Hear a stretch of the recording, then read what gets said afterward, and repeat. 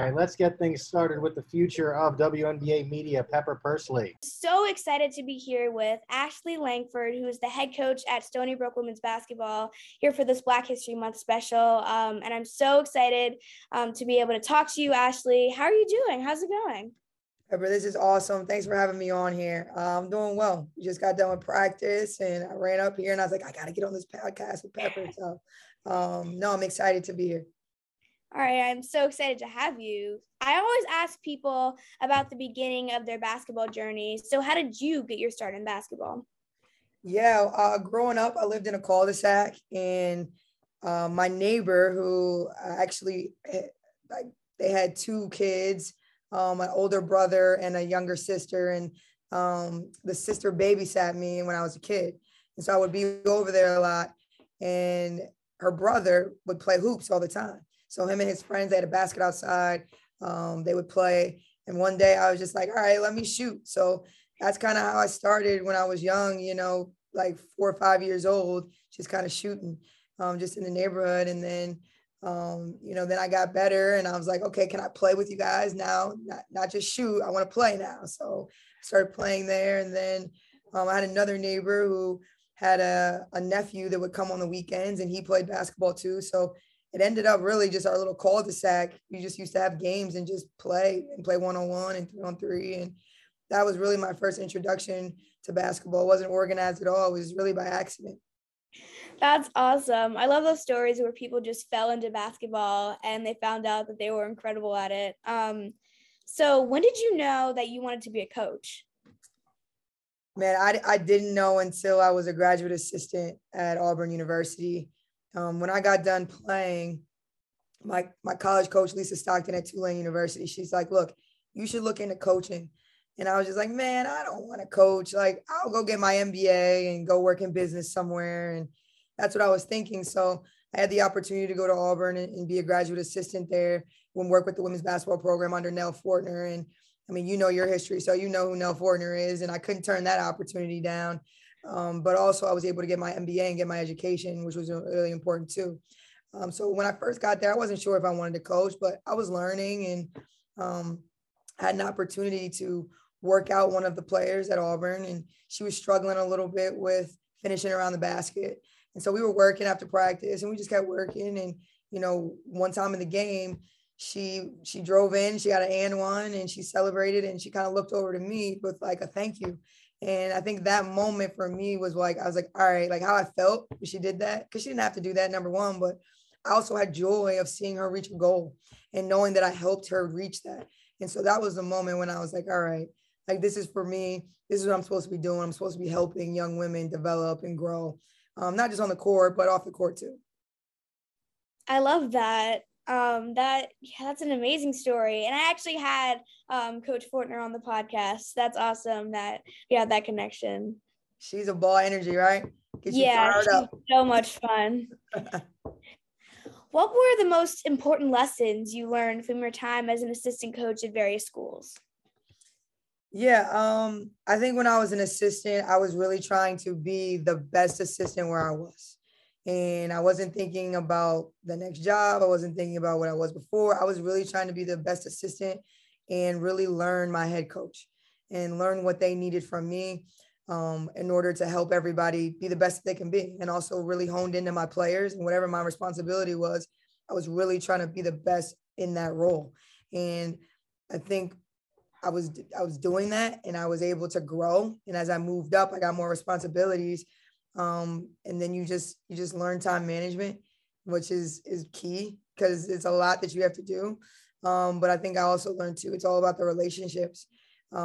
It's really having those connections to your players, to your head coach as well, and being connected. And that is what makes a team really good. It's not about the X's and O's. It's not. I learned that as an assistant early on. Like when I first got in there, I was like, all right, I got this play, I got this defense. I know this, I know that, but it's not about that. You have to connect to your players to get them to play for you. You have to connect to your head coach to get them to trust you, right? You got to figure out a way to make everything you do better. So I would say that was the biggest piece I learned as an assistant, as well as learning every aspect of the program that I could because I wanted to be a head coach. So I was the one in my boss's office, like, hey, what else can I do? Right. I want to get some experience with this. I want to get some experience with this. And I think that's what helped me in my transition to becoming a head coach is I had literally dealt with every part of the program leading up to that. Oh, that's awesome. You're just planning for the future. That's super cool. And then now as a head coach, what are some of your principles and what's important to you? Yeah, I mean, we do everything here with love. I think that's number one. Just having love. And I think love allows you to have a lot of empathy. Love allows you to get through adversity and hard times. Love helps you, look at things from a different perspective. And that doesn't mean that there's not conflict. That doesn't mean it's all good days. But if you're operating out of a place of love, you love your teammates, you love the school, university you're at, you love your coaches, that's the environment that I'm trying to create here. So love is really important to us and me. Trust is huge. I'm big on that. I don't tell lies. I'm gonna tell the truth all the time, and you're not gonna like it sometimes, right? But I'd rather it be the truth than anything else. And so we preach trust. But trust what we're doing. Trust yourself too. I mean, I have a little index card that I use for games and has our plays on it and some other things. And at the bottom of it, it says trust yourself. And that's a big piece of it too. So to me, those are the two biggest things that our program, we really talk about. But some other things, competitiveness. I'm a competitor. I get after it. I compete about everything. Want to be the best all the time. And I'm really big on growth and growing and not being complacent and not staying at the same place. So I talk to our players a lot about continuing to grow, continuing to get better. And if you're staying the same, you're getting worse. And that's just how it works. So I try to push people all the time with my staff, my players, but that's because I like being pushed too. And they challenge me just as well. That's awesome. I love that. What do you enjoy most about coaching? And what are some of the challenges you face as a D1 head coach? I mean, I love most is seeing the players succeed in whatever dreams they want. There's some players that you have that they're like, look, coach, I really want to get my MBA. I really want to get this certain job. I really want to be in this opportunity. I really want to coach, right? And then there's other players that are like, man, I want to go be a pro. I want to play overseas. I want to play in the WNBA. Whatever their goals and whatever their dreams are, it's important that we help them get there. So that's success to me. So whatever they want, when they graduate, they're in a position to achieve that. And that's really how I look at success. That's what I want for each and every one of my players, because everyone's different. Everyone has different dreams. So when they reach those goals, when they get that job or they're playing overseas, like that's what makes me happy, for sure. And it also too is, I think when you've coached your team and you get them to a place where when they're playing games, they don't even really need you. Like you get to sit down a little bit, like they're the ones making the reads, they're the ones executing, and they don't need you as much. I think that's the goal that I try to get to with our team and our current players. So what was the last part of your question? I know I didn't answer. It was twofold. Yeah, just on some of the challenges of being yeah. I think the challenge is like from being an assistant to a D1 coach is that, or head coaches, it's your program. So you have to make a ton of decisions. And no decision is too small. You got to make it because it's your, especially as a first-time head coach, it's your program, it's your culture. You want it to be the way you want it to be. And a lot of people are asking you questions because they want to know how you want it and they want to be able to execute that. So I think making a lot of decisions is definitely a challenge, and the time management piece and staying focused on what's really important in the moment, because you have a lot on your plate, but you got to really focus. And it's your players, it's your culture, it's your staff, it's the people around your program that are really important. You got to put them first all the time. I think I'll also, a challenge too is the connection piece. And I think especially as a head coach is, as an assistant, I connected on a different level, right? I had my certain position players and, like you're not the head coach, so you're not you're not deciding if they play or not. Right. So now I'm the head coach and I'm connected to everybody, but it's a little different. Sometimes they don't always want to be around me, whereas an assistant, they wanted to be around me all the time. So that's a little bit different. So you're just connected in a different way, and you kind of have to be aware of that because you are the one making the decisions. But at the end of the day, I'm still myself. You got to be yourself regardless. If you try to act like, oh, I'm this big time head coach, I got to act a certain way. It's like, nah, that ain't going to work. So just continuing to connect. It's just a different way.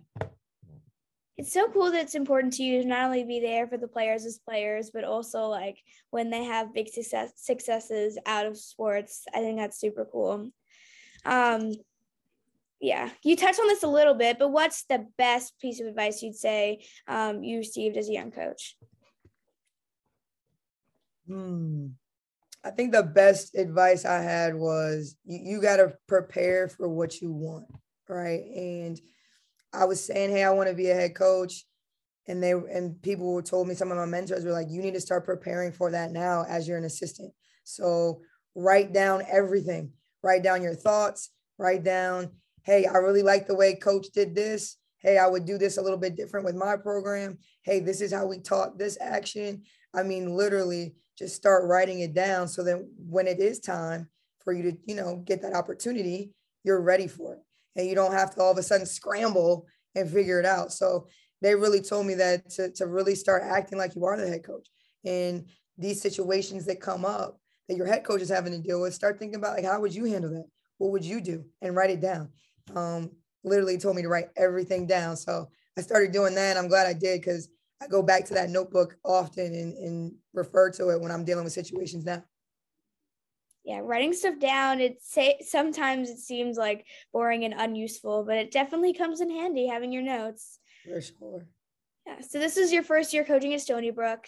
What is it about the Stony Brook program that led you to take a job as head coach?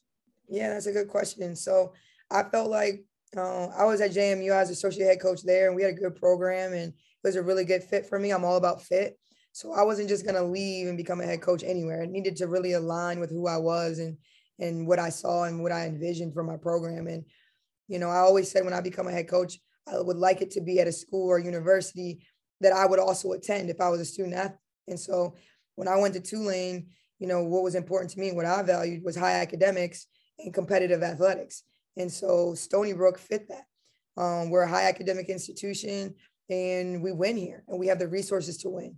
And we have a competitive championship, team and athletic department. So to me, those two things right there, were attractive to me. I also like being an hour away from the city. So it's like I'm not in the city, but I'm close enough to it. I can get to it. I like the location, and I have family in Philly and all that, so I could get a little bit closer to them.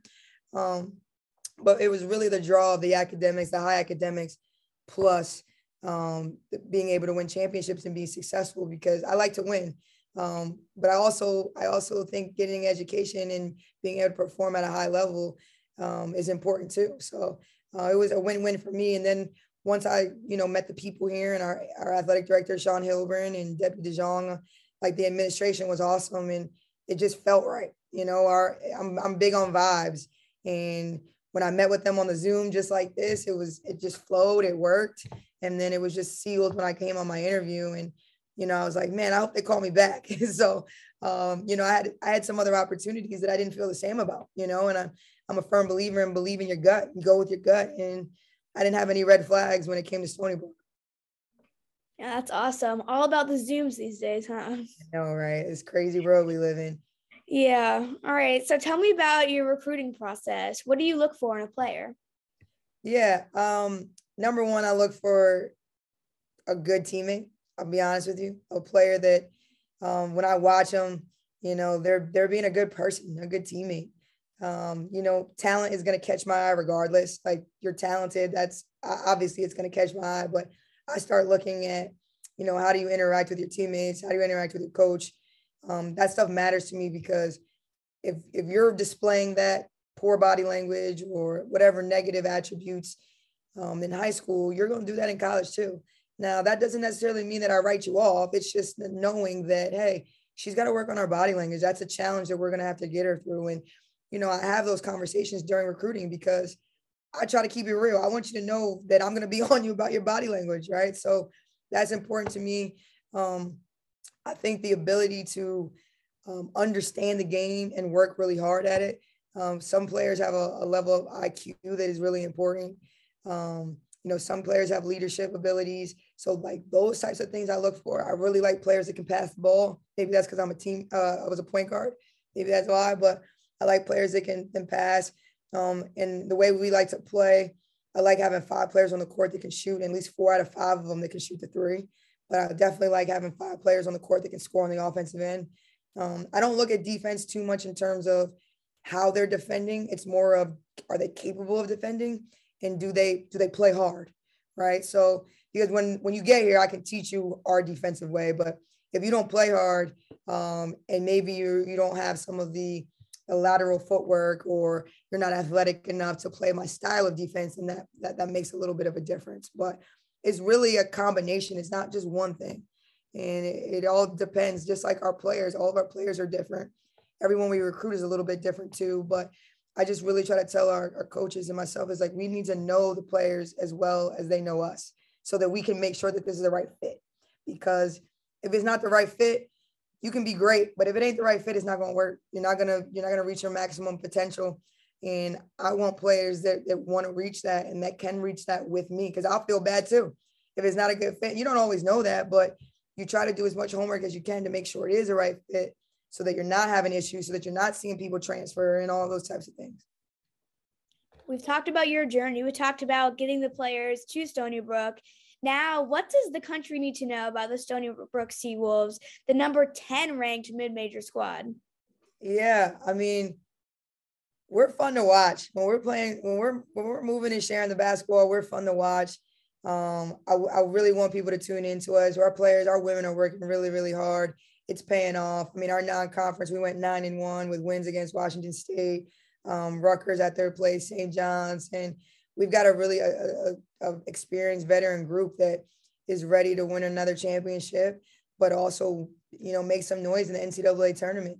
And, for a lot of them, this is their last time. This is their last time out there. So they're not taking anything for granted, and they're putting it all out there. But we're fun on offense, and we really lock down on defense. And that's part of our identity. We're going to defend, we rebound, and we run. And they're having fun out there, and we get to celebrate big. So as much as people can watch us, I think they'll enjoy it. I mean, I saw your squad in person. You do definitely have some fun players to watch. And now, if you all didn't believe me, you can believe her. So what message do you have for kids out there who want to play D1 basketball?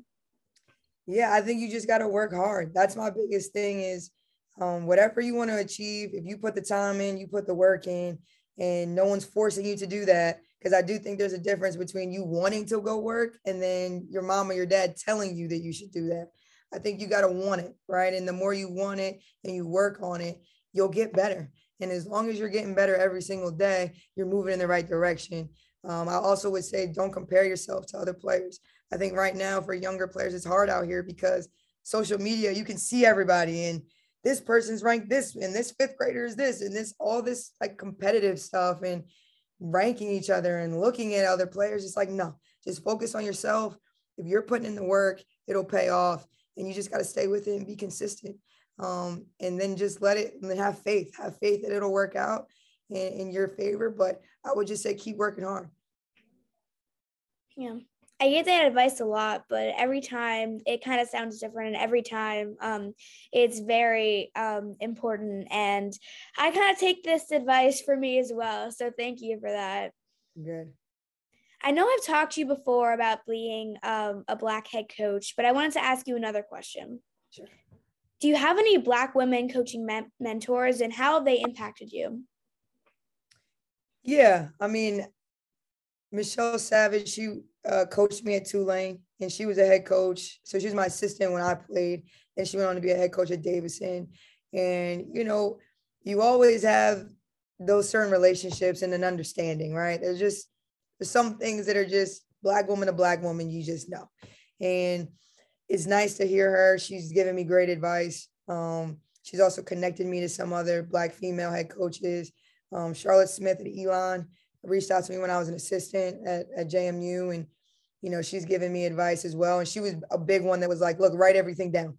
She's like, when I was at North Carolina, I wrote everything down that Sylvia Hatcher was talking about. So those two are the first ones that come to my mind in terms of Black female head coaches that have already done it. But I've gone to a lot of seminars, I've gone to workshops, I've heard other Black female head coaches talk, but those are the ones that have been the most intimate and have given me advice. And it's nice now that I'm in that seat. I can call them and text them and be like, man, you was right. Or what should I do about this? And not just them. I have other mentors and friends that are now head coaches as well that, they're not women of color that have helped too. But there is something to be said for, being a Black female in that seat. It's just different. Yeah. I'm lucky to have some Black women mentors in journalism and broadcasting. So I definitely understand how important that is. And last question for you. When this podcast comes out, it'll be Black History Month. So I wanted to ask you this as well. What does Black History Month mean to you? It means everything. I mean, it's our culture, it's our ancestors, it's deep. And for me, I don't celebrate it just in February. I think I'm happy and proud of being a Black female every single day. But it is I'm glad that it's getting the recognition that it deserves, and the ongoing communications and conversations that need to continue to take place about our history. And I think education is really key. So if we're reaching one person during Black History Month and they learn something that they didn't know before, then that's a win. But I'm telling you right now, for me, it's all year. It shouldn't just be 1 month. We should be celebrating our heritage and who we are every day. And I do that with our players and myself and my family. And I mean, I love being Black. I love being a female. I love being myself. So it means a lot. Yeah, I totally agree with that. And I mean, I'm always like looking at and learning about incredible Black people. And it's just awesome that we can have conversations like this and share it always, but especially during February. All right, so that's all for today. Thank you so much, Ashley. Coach, this has been amazing, and I learned so much from you, and I really look forward to watching the Stony Brook the rest of the season. So good luck. Yeah, bro, I appreciate you. And let me know when you come into a game. I got you. All right, I will. Hopefully I can make it out to one this season. All right, kid. All right, thank you. Bye.